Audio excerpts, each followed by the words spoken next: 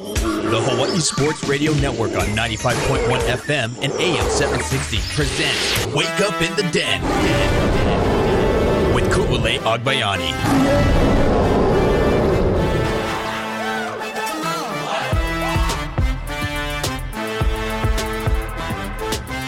Good morning, beautiful people. It's Wake Up in the Den. I am Ku'ule Agbayani alongside Paul Brecht. How are you guys doing today? Hope everyone, had a good Monday. Very interesting college football championship game that we witnessed yesterday, which we will get to in just a second. Also coming up on the show, I know yesterday we said we would get into more UH men's and women's basketball. Ran out of time, so we will do that today and get a little NFL talk as there are still more and more coaching vacancies going on. You heard Chaz Ontai talk about Ron Rivera and the Commanders. Well, the newest one to come down this morning is Mike Vrabel for the Tennessee Titans has been fired, and we'll get to all of that coming up. But first things first, though, how's this weather? I hope you guys are dry and are hope all of the I didn't see that on the news. I just heard it right now with Chaz Ontai's report about the children being in that like the tree falling and the accident yesterday. So I hope everything will be okay with them, and I hope all of you guys are staying safe out there. And it was crazy, and it's not about to let up anytime soon. So please drive safe. Please don't go out if you don't have to. I mean, right now the weather's nice, but it should get worse again. And then the power outages and everything like that. Did you have any power outages where you are? Yes. It actually went out right around, I think 9, maybe it was 10. Somewhere between that area. Right as I was just about getting ready to settle in for the night. Oh, okay. And That's not too everything bad, just kind of clicked, and I was like, oh, there are the rolling There it blackouts that we were promised earlier in the day. So definitely been some interesting weather. I thankfully made it dry today to the studio. I don't know if I'll be able to make it dry to UH for some media availability later today, but we'll see. Cautiously optimistic, at least on that end. That's a good way to phrase it. I mean, right now, like I said, looking outside of the den, it looks really nice over here in Kalihi. Can see a lot of blue skies, and the clouds are very still, though. So, yeah, we'll see what happens. Either way, I hope everyone please stay safe out there, and at least a blackout didn't happen, or they didn't do the rolling blackouts during the game. Although I know some people did lose power during the college football championship yesterday. So that's unfortunate. Hopefully they had like their cell phone, and kind of in the beginning, I got a text message. It was that would stink. Yeah, it was kind of in the beginning, but luckily, I mean, there's like phones you can use. Hopefully your phone doesn't die. Everyone get your emergency preparedness things going on. But Washington falling to Michigan 34-13. Michigan was favored by that 5.5 over under 55.5, and neither of it hit. And this is why it's all for fun when we talk about what we're doing. But on the flip side, though, Michigan, to me, I still feel confident in saying that I thought that they could have won,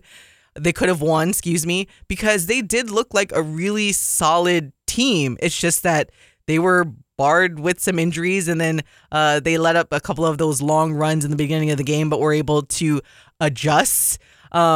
I mean, running back Dylan Johnson, their main running back, had 11 carries for only 33 yards, but he had said he suffered a high ankle sprain on the first play of the game. We know he was already banged up from the previous game, a game that he shouldn't have been banged up because he should have just taken a knee, and then he wouldn't have been that banged up in the first place. But nonetheless, he did go back into the game, but was used more of like a decoy / blocker, had a couple of runs, but was not his normal explosive self. So that pretty much took away that portion of the offense for Washington. Michael Penix Jr., he didn't look as sharp, especially in the second half. He took a really hard hit in the beginning of the second half, and then after that his throws seemed a little off and was just mistimed.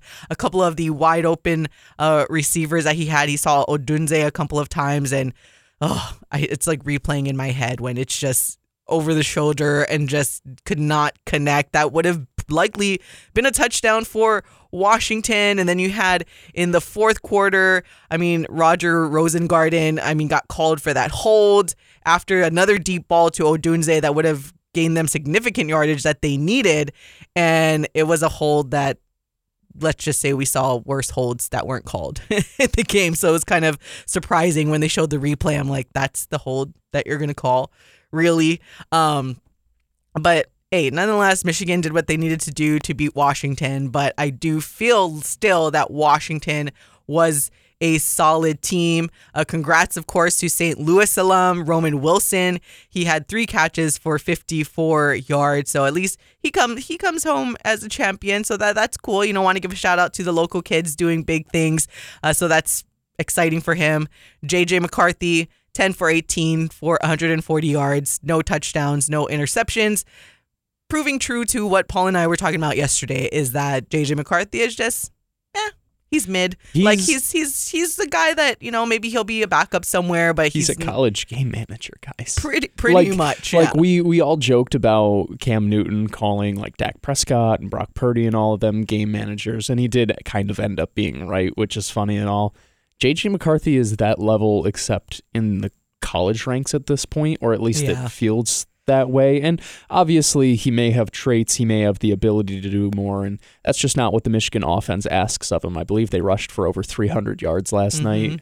It's last night. I don't know. Blake Corum ran for almost as much as JJ McCarthy threw. So. Yeah, it was an impressive all-around rushing attack. The defense did what they needed to do. And you're right, Michael Penix just didn't necessarily look like the Penix we had seen all season up to this point.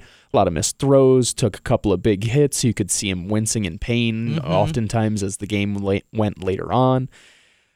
Nonetheless, like you said, congratulations to Michigan, a phenomenal, phenomenal team finishing off a season at 15-0. And now Jim Harbaugh can ride off into the sunset back to the NFL, and they can take their next step as a program, whatever that may be. I also did think this. I think it was last night after the game, or maybe it was this morning on my drive-in, just how it seems kind of fitting where it's like Harbaugh's going to go to the NFL, JJ McCarthy is going to follow suit. I think Harbaugh will end up drafting him wherever he goes with that first-round pick. And then the offensive coordinator, I think it is, for Michigan, the one who took over while Harbaugh was suspended, he'll take over on the staff as the head coach. That's my prediction. You heard it here first on January 9th.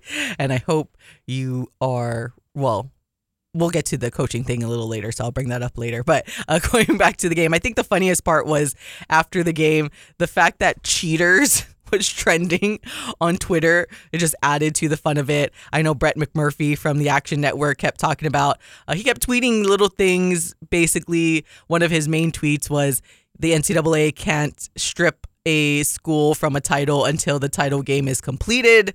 So take that how you must.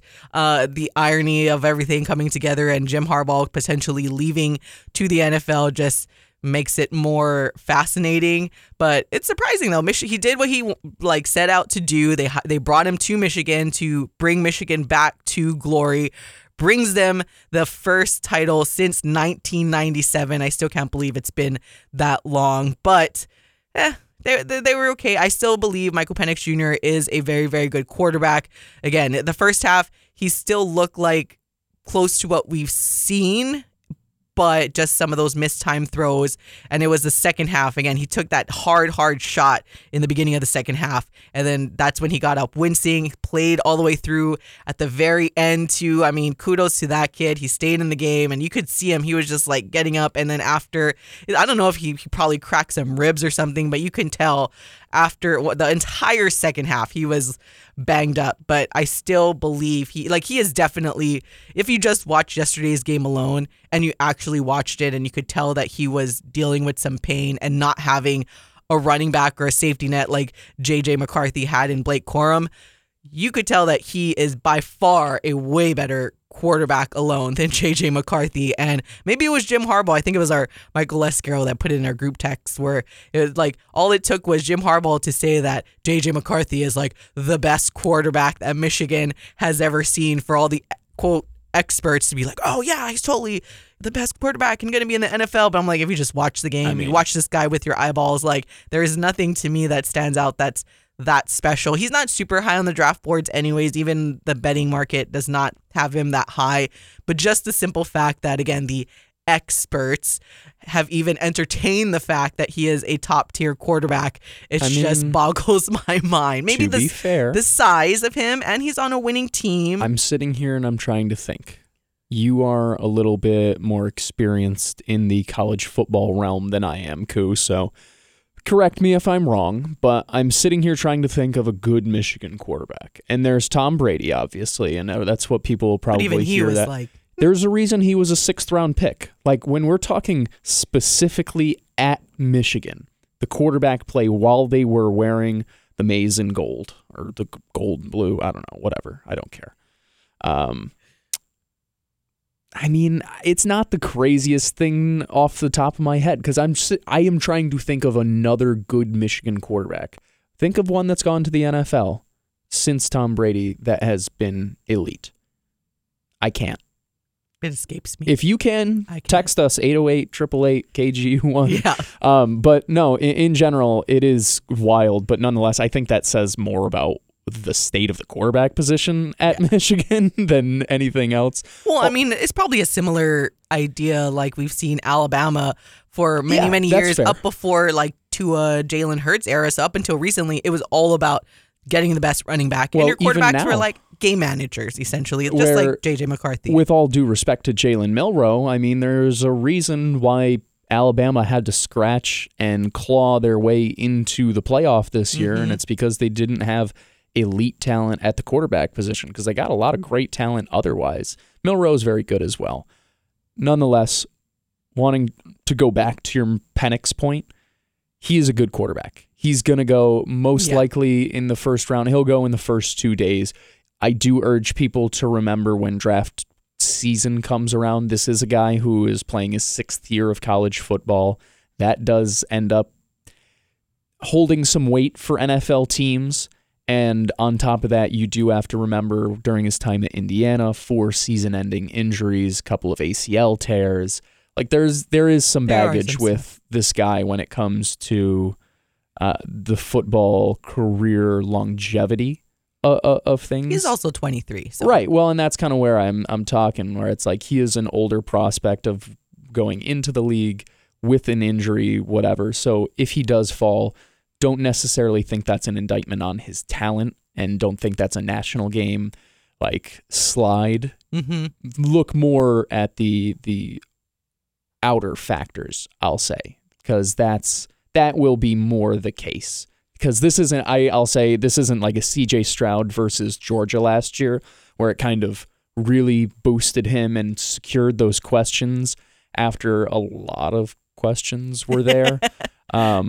And now look how that ended up for him. I don't think it will be that, except an opposite effect, but I do think people will remember this national game and be like, oh, how is he a first-round pick, and blah, blah, blah. Or be like, oh, how did he slide so far? Did people, have too much bias from one game? Yeah. So, either way, I think Washington, I mean, be it that this was the final hurrah of the Pac-12 as we know it. I mean, Kevin DeBoer did a great job turning around that program, and you can look forward to a bright future for Michigan fans.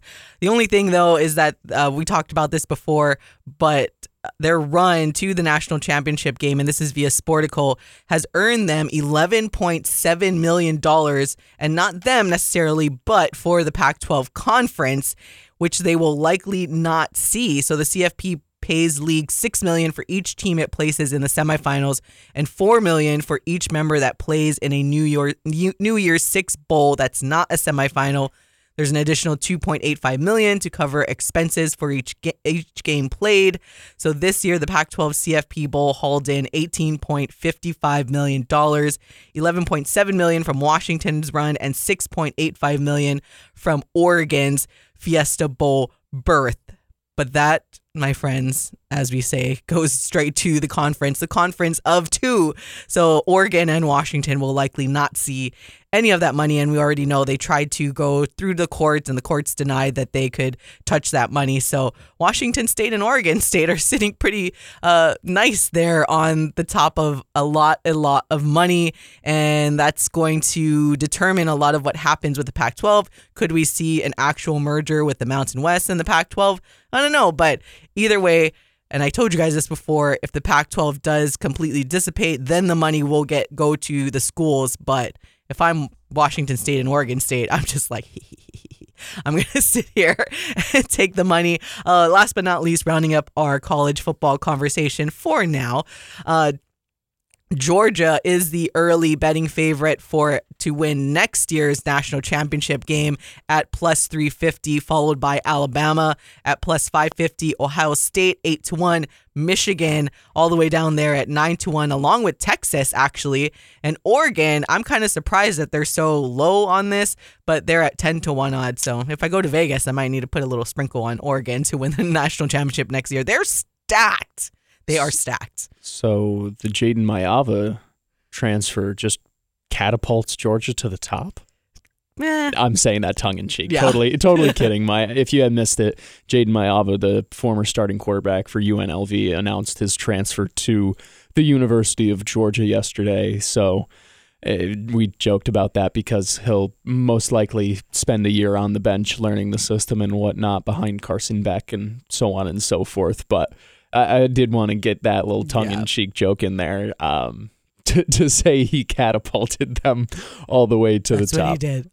Georgia was nothing without Jaden Mayava over there. Ask Big Dave. Maybe he'll tell you that. Shout out Kaimuki 2019. Jaden Mayava. And then we also joke that because Dylan Raiola was committed to Georgia but then flipped to Nebraska, we're like, oh, well, they probably, whatever money was allocated for Dylan, then they just gave it to Jaden instead. So there you go. There's the NIL money. They had a one Hawai'i quarterback tie to another quota to fill. That's what happened. It's Kirby Smart said he needed 4 scholarship quarterbacks. It really was just, we need somebody with a connection to the Hawaiian Islands who can play quarterback. So we can keep the fan base going, because they saw Alabama take full advantage of the Hawaii fan base when if Tua they were smart, was like there. On a real note, if they were smart, they'd actually do that. Actually, that's another one we're waiting to see where he goes, is Taulia Tagovailoa, to see where he ends up, and we'll definitely keep you posted on that. But we definitely have to step aside. When we come back, we'll talk some NFL and get you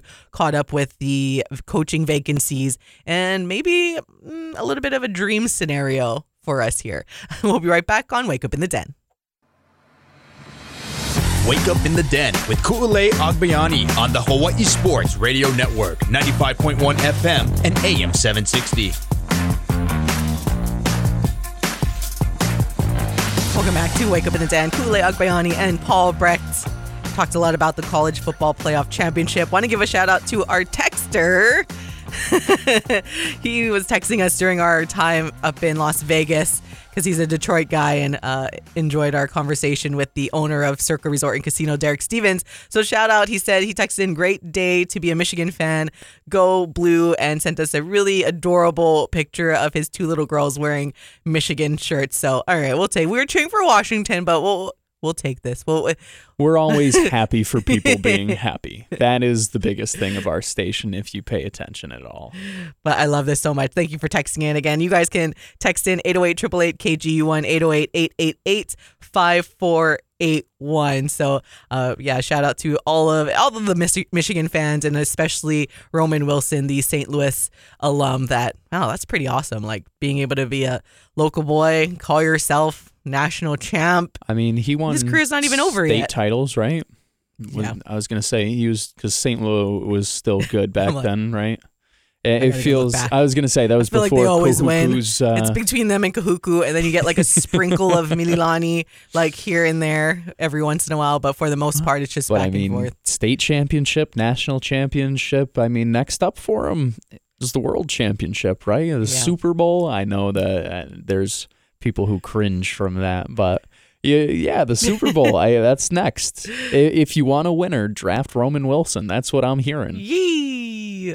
All right, so before we get to NFL, actually, I forgot to, we talked about the Jaden Mayava thing, told everyone about that. The other thing, though, that I saw tweeted by Brett McMurphy, and we had this discussion when we had Craig Angelish in studio, but it seems like for the most part, the Oregon-Hawaii game will not happen this upcoming season, sources told the Action Network. So we kind of knew it was coming down the pipe. I do need to check with Craig. Hopefully we can get him on this week to know whether or not it's completely canceled, hence Hawaii gets a payout, or if they're just kicking it further down because they still have to play a couple more games per their initial agreement. And if you guys missed that conversation with Craig, one, you can get it on demand at hawaiisportsradio.com or our YouTube channel. But just to summarize, because I know a lot of people, including ourselves here, are bummed considering, Dylan Gabriel, it would have been awesome. Oregon coming here. It just doesn't make any financial sense for Hawaii to play that game when there are other options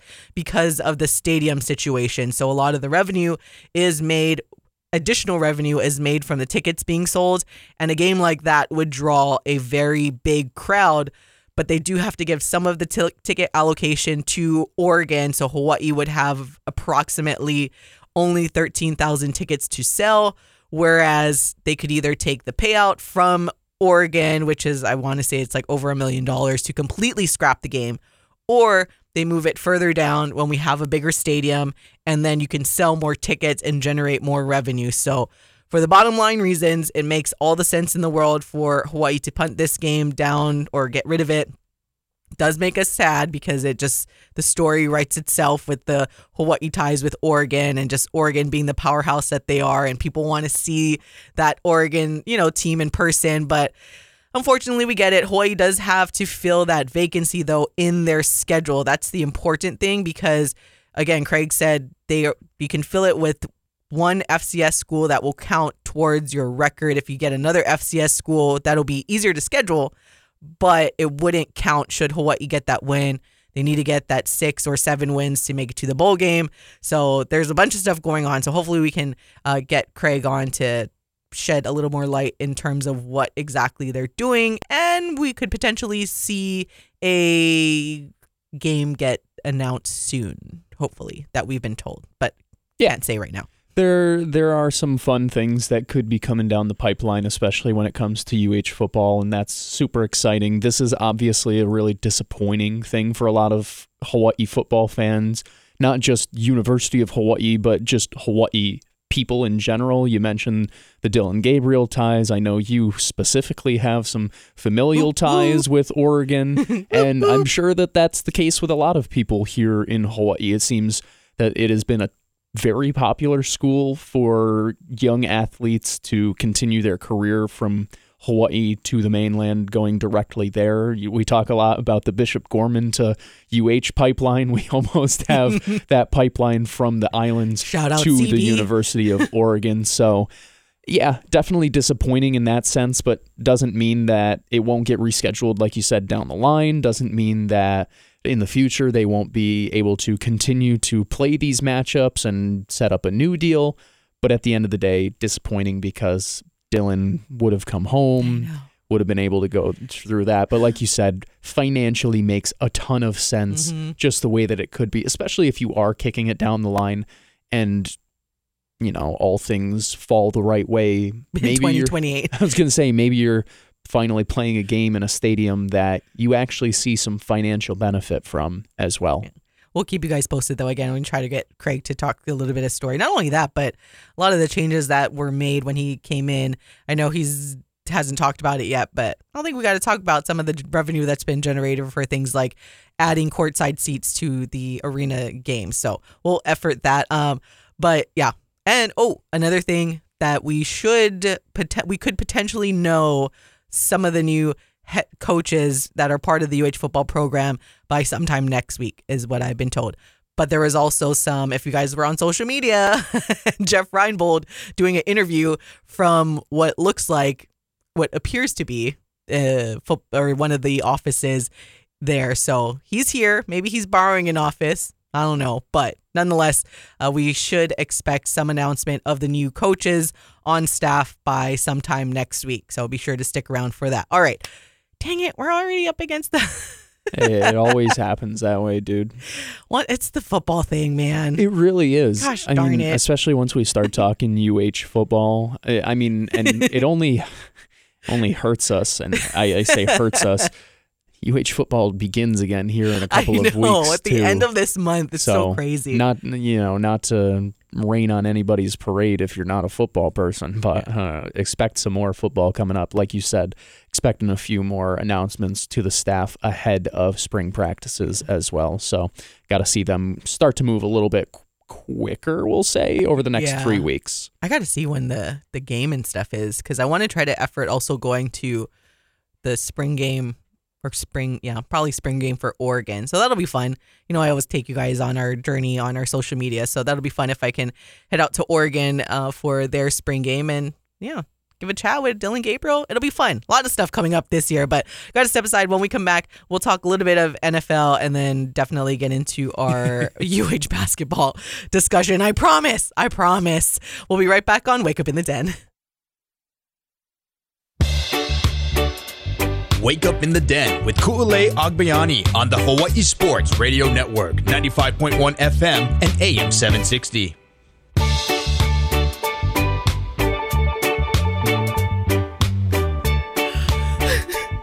Welcome back to all of you, the beautiful list of all the beautiful people. It's Wake Up in the Den, Ku'ulei Agbayani and Paul Brecht. Whew, excuse me. Shoot, I don't know if I got our live reaction that was recorded on video. Dang it. We just got a very interesting text message that I don't think we can. I don't know. We'll wait for it. Anyways, let's just say that something that we had mentioned earlier in the show, we thought we totally did. We did a peat. Changing. We did an on 3 peat where everyone thought it was one thing and it could potentially be something else. So stay tuned. We got the breaking news here for you people. I wish I knew what to say. Usually it takes a lot to make me speechless. If you've listened to this show, I'm sure you know that because I never shut up. But no, that was a surprising text. Looking forward to sharing with you guys later today. By the time this comes out on YouTube, you guys will probably know some news. But either way, football always is changing. Gosh. That's Football's what we'll always say. Changing. Football is always changing. And I know we can't talk much more about college football because we got to get into college basketball. But man, what a drama football, the sport, is. And I love it so much. I seriously cannot. Dang it. What? Oh, so it's funny because usually we stop. Obviously, we go to commercial break, and usually we also stop the video like during commercial break so that the video doesn't cut out because we're recording this one for YouTube. And it's unfortunate because sometimes I forget to stop the recording, and I totally wish I kept the video recording on. But you can kind of get our initial reactions in this. It's absurd. It's crazy. And I feel bad because a lot of the beautiful people are like, just tell us. They're probably like very sad. Oh, they're so angry. They're so angry. And I don't blame them. Anyways, moving on. So we'll talk a little bit real quickly about the NFL just because we talked a lot about the coaching vacancies. So just to get everyone caught up right now with the head coaching vacancies, as the newest announcement came via the Tennessee Titans that Mike Vrabel has been fired. So the other vacancies so far are Carolina, Washington Commanders, which happened recently, the Chargers that happened throughout the season. Finally, the Falcons, Arthur Smith, and thank goodness if he's going to be that soft about 41 points going to 48, then hey, why not? You deserve to go. And the Raiders, however, Antonio Pierce got a lot of chance. He's the interim coach for Las Vegas Raiders, and he definitely got a lot of chance saying AP following their final game of the regular season. So I'd like to see him get the gig. He seems like he's the team guy. He's almost reminiscent of like a Dan Campbell that we see in Detroit. But the Raiders, I don't know. They don't always make the best moves when it comes to head coaching hires, i.e., McDaniels that came and went and was not good. And the team essentially did not like him, did not like playing for him. But everyone seems on board with Antonio Pierce. So we'll see what the Las Vegas Raiders do. But for the most part, those are the coaching vacancies for sure. Other potential vacancies, New England Patriots, because we're not sure yet what the whole Robert Kraft and Bill Belichick situation is. And then the Chicago Bears, where do you reset everything if you're Ryan Poles and, walk away from Eberflus, maybe, and Jim Harbaugh, depending on what he decides to do, what team wants to go after Jim Harbaugh, yada, yada, yada. Although that brings me to what Paul said earlier, that if you're true where Jim Harbaugh, wherever he goes, would like to take J.J. McCarthy with him, then I do not want him with the Chicago Bears, because I do not want J.J. McCarthy. I can feel like a Mitch Trubisky 2.0 in a J.J. McCarthy, someone that's a game manager in college, but not necessarily will be able to transition right away, because they would need a quarterback right away in Chicago. And we'll see what happens. But in the best case scenario, I talked about it yesterday, that the Bears would get a top quarterback, top receiver with the number 1 overall pick, maybe trade back one slot, maybe potentially get another first round pick in the dream world, but nonetheless. And Mike Vrabel is going to go to the New England Patriots to torture Paul. He is. It's. I've told everybody this I put it in my group chat this morning. I said, what are the Titans doing? And they came out and they put out a statement, and now sources are leaking out that they didn't want to wait and try and trade Mike Vrabel because it would take too long and be too complicated. What? You don't fire one of the best head coaches in the NFL because, oh God, watch what the Patriots do right here, okay? The Patriots, I would almost put money on the fact that the Patriots are going to do this. They're going to trade Bill Belichick to either the Chargers or the Commanders. They are going to hire Mike Vrabel by next week, and the Patriots are going to, for the next 15 years, not finish under 500. Right here. Look at me. You, I'm listening, the listener, you and me. I am a Jets fan. I've had to watch this happen for my entire life. That's what's going to happen. I don't know what the Titans are doing. To get back to actual real life, I don't know what the Titans are doing. I understand a shift in philosophy. I understand wanting a different voice in the building. But also at the same time, could have done that when you fired your GM last year or 2 years ago. I mean, you kept Vrabel through. You tried to make maybe him, they're looking to reset completely now that Derrick Henry. They should have done it 2 years ago. Derrick Henry's completely gone, potentially. Well, when they traded A.J. Brown, guess what? They should have traded Derrick Henry when they still could have gotten value instead of letting him walk.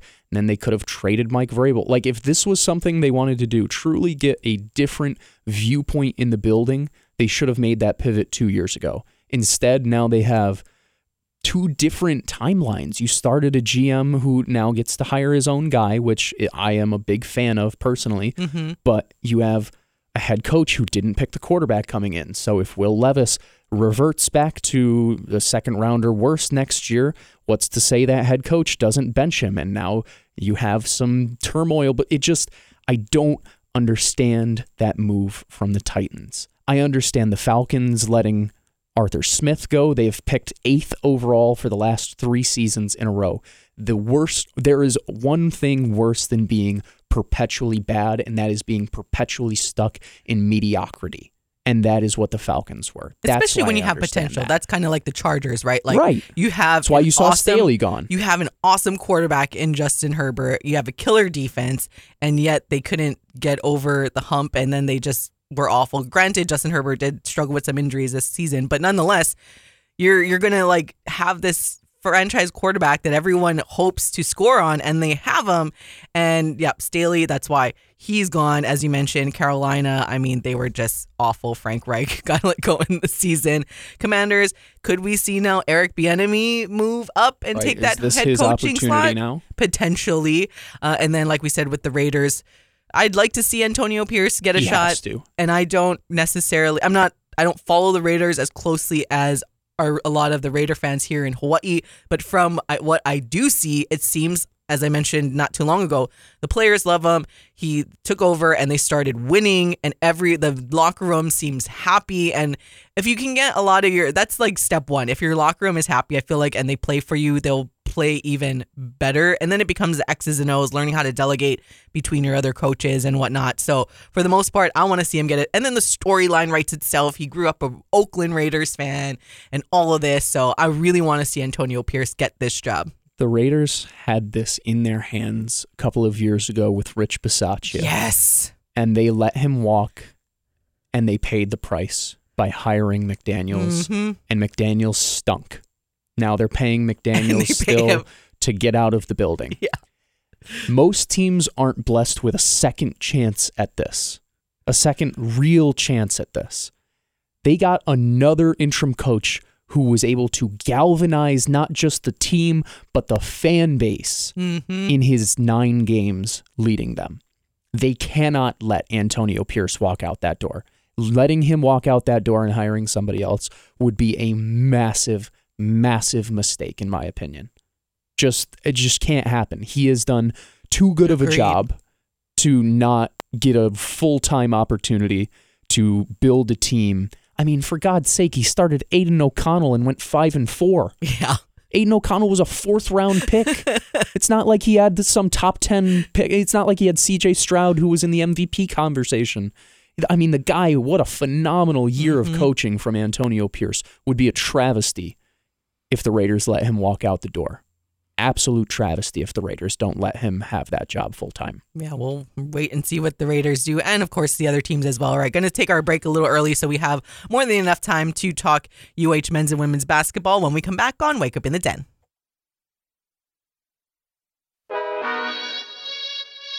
Back to more Wake Up in the Den with Ku'ulei Agbayani on the Hawai'i Sports Radio Network, 95.1 FM and AM 760.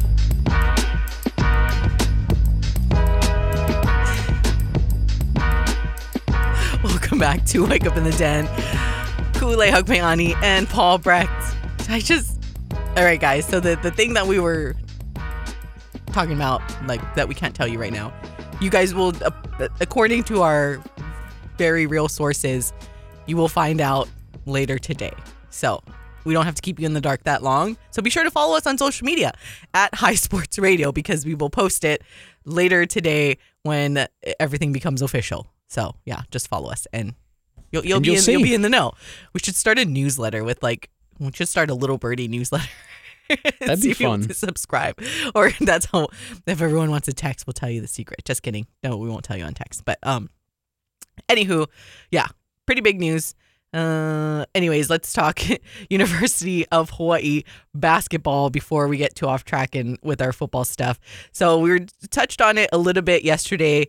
Rainbow Wahine basketball's huge win, 67-38 over CSUN the other night. Before we recap the game, want to give you a listen to what head coach Laura Beeman had to say, along with Brooklyn Brewers and the hero of the game, or the celebrated one of the game, Hallie Birdsong. The second half definitely better than the first half. I didn't think the first half was bad. I just thought the first half we had to grind it out a little bit. Second half, obviously, our defensive intensity improved drastically, which always generates some offense for us. Just a well-rounded game. A lot of people in double figures. Everyone contributed to boards. Seeing Hallie hit that pull-up jumper was very, very fun. Mini game, she's our why, and she's very humble about what she means to this program. But I think the reaction from the bench and the crowd kind of sums it up. Yeah. There's a 29-2 run by your team, second quarter to third quarter. So just talk about the team's play during that period. Either one, all of you are. I think feeding off of one another, and we got, I think it was mentioned, like 13 stops in a row too, so being able to convert off of those and just playing off the energy that we give to each other from bench and people on the court, I think really feeds to that. The defensive effort, again, second consecutive game where you allowed a season 1 point. So just talk about the defensive execution by your team. I think we just talked about, like, we had 13 stops in a row in the second half, and I think it was just about us just locking in the second half, and it just shows like what we're capable of defensively as a team. And when we do lock in, it just shows like what the bar needs to be, and we need to continue to grow and know what we need to work on. Yeah, the team had like made 5 threes in a row at one point. I don't know if it was in a row, but end of the 17-2 run. So just talk about, you know, that hot streak and how it was kind of contagious for everybody. You know, I think when we talk, both sides of the ball, it creates an energy level for us, and it starts with our defense at times. I don't think in the first half we were really shot ready. I don't think our shots were bad. We just weren't ready to shoot them, and that's why you miss the shots that you think you're going to make. In the second half, everyone was very engaged, very locked in, whether it was getting a board, pushing our tempo, driving and kicking. And when you get that kind of energy, you feel it. We're not going to have that energy all the time. We still need to win ball games, and I think that's what happened in the first half, is we just didn't have the energy that we needed. But our defense drives our offense, and when we're shot ready, we got a lot of people that can shoot the ball really well. Yeah, a lot of different players took over at different times. She took over early. Deja had a nice run, and McBee also. So just talk about how fun it is to watch different players kind of take over and, you know, get it done for your team. When you have multiple weapons, it's really hard to scout you. And we know at any night, BK can go off inside. She can also hit threes. You know, we know what Amani can do. You know, Amani's kind of a very quiet killer, if you will. Deja, big boards, hits threes, gets to the basket. You know, Kelsey's pace really generates us. So when you're watching different people step up, or someone's struggling and someone takes over for you or for them, it's really, really fun to watch. And I think the thing that we're talking about the most this year is celebrating each other. You may have a bad game, but you're going to make your teammate look good, and you're going to celebrate that. And this group loves that. The humility on this team 1 through 15 is amazing. Well, the team is 3-0 right now and in first place in the conference by half game. Just what do you think about your team right now and its development from where it was a couple of weeks ago? You know, our preseason is always really hard. We play some of the best teams in the country. We get our teeth kicked in, and it's hard to continue to grow when you get your teeth kicked in. But this group has taken that as a challenge. We're not looking at the past. We're not looking at the future. We're looking at the moment. So right now we're 0-0. We're going to get back to work because we have Irvine on Thursday. We have Riverside on Saturday. So our record is 0-0, and it's about Irvine. For Hallie, just talk about that last possession there. You got the ball. You're about 15 feet away from the bucket. Just talk about that play and what you saw. No, well, it all happened so fast. I just knew, when I got the ball, I just shot ready, did a shot fake, girl jumped, and split two defenders and just pulled up. It's as simple as that. Can't break down any less. But I have to give credit to my teammates and this amazing coaching staff. I've been here for 3 years, and it's been a journey thus far, and I wouldn't want to be any other place, but I give so much credit to them. They're the ones that make me the way I am, and I'm just blessed to have able to have the opportunity to even take that shot. So. Well, it's a huge fan reaction by the bench as well. So just talk about what that felt like to everybody go crazy. Honestly, I was in shock. I didn't smile until I looked over at the bench. I was like, oh my gosh, I actually made that. Because I know last game I had airballed, and it somewhat got me down, but like I said, I have amazing coaches and amazing teammates, and I just came back, and Coach B had said in the locker room before we played, and she said, stay in the present, and that really helped me. Just stay in the moment, don't look too far in the future, don't look in the past, and yeah. It wasn't luck. This kid puts work in. She puts work in. That was not luck. I have no doubt about it. That ball was going in when it left her fingertips, so you put the work in, shots fall. That was UH women's basketball head coach Laura Beeman, along with Hallie Birdsong and Brooklyn Brewers, following their huge 67-38 win over CSUN. And as you heard over there, they're first place in the Big West Conference, starting off 3-0. So huge success so far for the women, and they don't look like they're going to slow down anytime soon. As Paul said, well, in his tweet, it was funny because you put legit, but I like your other word you used when we talked about them in the really preseason, where this team looks nasty, as the young kids say, but in a good way. So for anyone that's they look awesome. And you heard Laura Beeman, a lot of it is their defense and how they're able to hold teams down. They had 6 block shots and none against. So they're as she mentioned it, they play for each other, they celebrate each other, and you can feel that when Hallie Birdsong hit her first collegiate career basket, and Kelsey Imai, they constantly try to find her so that she can try to hit her basket. So this team is just so fun to watch because of how much they just enjoy playing together, playing for each other, playing for Coach Beeman, and you guys gotta come out. They're so, I mean, they are on the road this week. Next week they return home, but they're just so fun, you guys. And really, a little secret, there may be some extra fun next week Thursday. Just gonna say. That's all we can say. All we're gonna say. But you're gonna want to be there too. That's all I'm gonna say about that as well. This team's awesome, man. Like, if you like good people who are talented at what they do, you should just go support the women's basketball team. The Rainbow Wahine are so fun to watch. They kick the snot out of anyone and everyone who gets in their way, and they do it with a big old smile on their face the whole time. It doesn't matter who is out on the floor. The bench is cheering, going nuts the whole time. I urge you to go check out the Hallie Birdsong bench reaction. Because you would have thought that they just won the Big West Championship again. It was an incredible reaction. And that's what you want from a team. And that's part of the reason that camaraderie is why they are so successful. I put it in my recap. I mean, it's the Rainbow Wahine way. Mm-hmm. They put on clamps on the defense. They have camaraderie for each other. And, well, pretty damn good. Yeah, just to put everything full circle, they are pretty good and they're really fun to watch. I can't say enough about Kelsey Imai, though, coming off the bench, 11 points, but she's just a total baller. Like, she's so fun to watch, and just all her dribble drives, and she's not afraid to go up and get those baskets. Deja Phillips leading the scorers with 12. Meilani B always solid, and of course Lily Wahine Kapu. I can't say enough about Brooklyn Brewers also. Like, just, you can tell that she's a veteran of this sport coming over from somewhere like Michigan State, and she's going to be solid for us throughout the whole season. But I said this the other day, it's nice when Hawaii gets these big leads because you can get someone like a Vivian Barrett her reps because she plays behind Brooklyn Brewers, and she still has a long way to go to even get to that level of Brooklyn.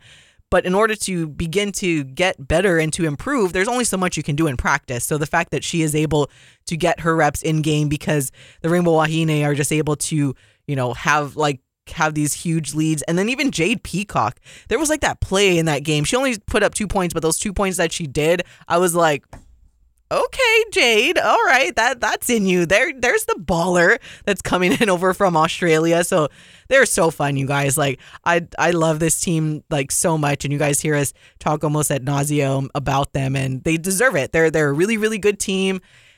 There's a reason why they're going to potentially three-peat, barring any significant injuries. I don't see anyone like being able to stop them, because even CSUN athletically, they look like they could very much compete. They did somewhat compete in the first quarter. Hawaii was only up 14-11 after the first quarter, but then second quarter, Hawaii outscored CSUN 18-9. Third quarter, 17-2.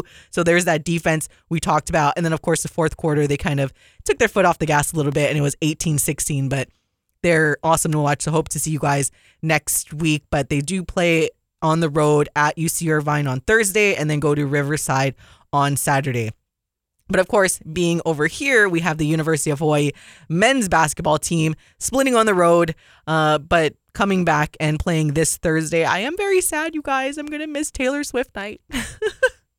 I can't believe it. How dare I miss Taylor Swift night? That's this Thursday. For all of my fellow Swiftie fans, this Thursday is Taylor Swift night with the University of Hawaii men's basketball team playing UC Irvine, which is always going to be a fun and competitive game anytime they play the Anteaters. And then on Saturday will be UC Riverside. So hope to see you guys there at the Simplify Arena at Stan Sheriff Center. Then a lot of volleyball. But man, there's a lot of action going on, as expected. It really is. But it's going to be a fun time. And of course, the Sony Open stuff is going on. That's why I can't be there at Taylor Swift night. But we didn't give away our tickets, so there's a way you could see me potentially. For Paul and Koo, gotta go. Bye!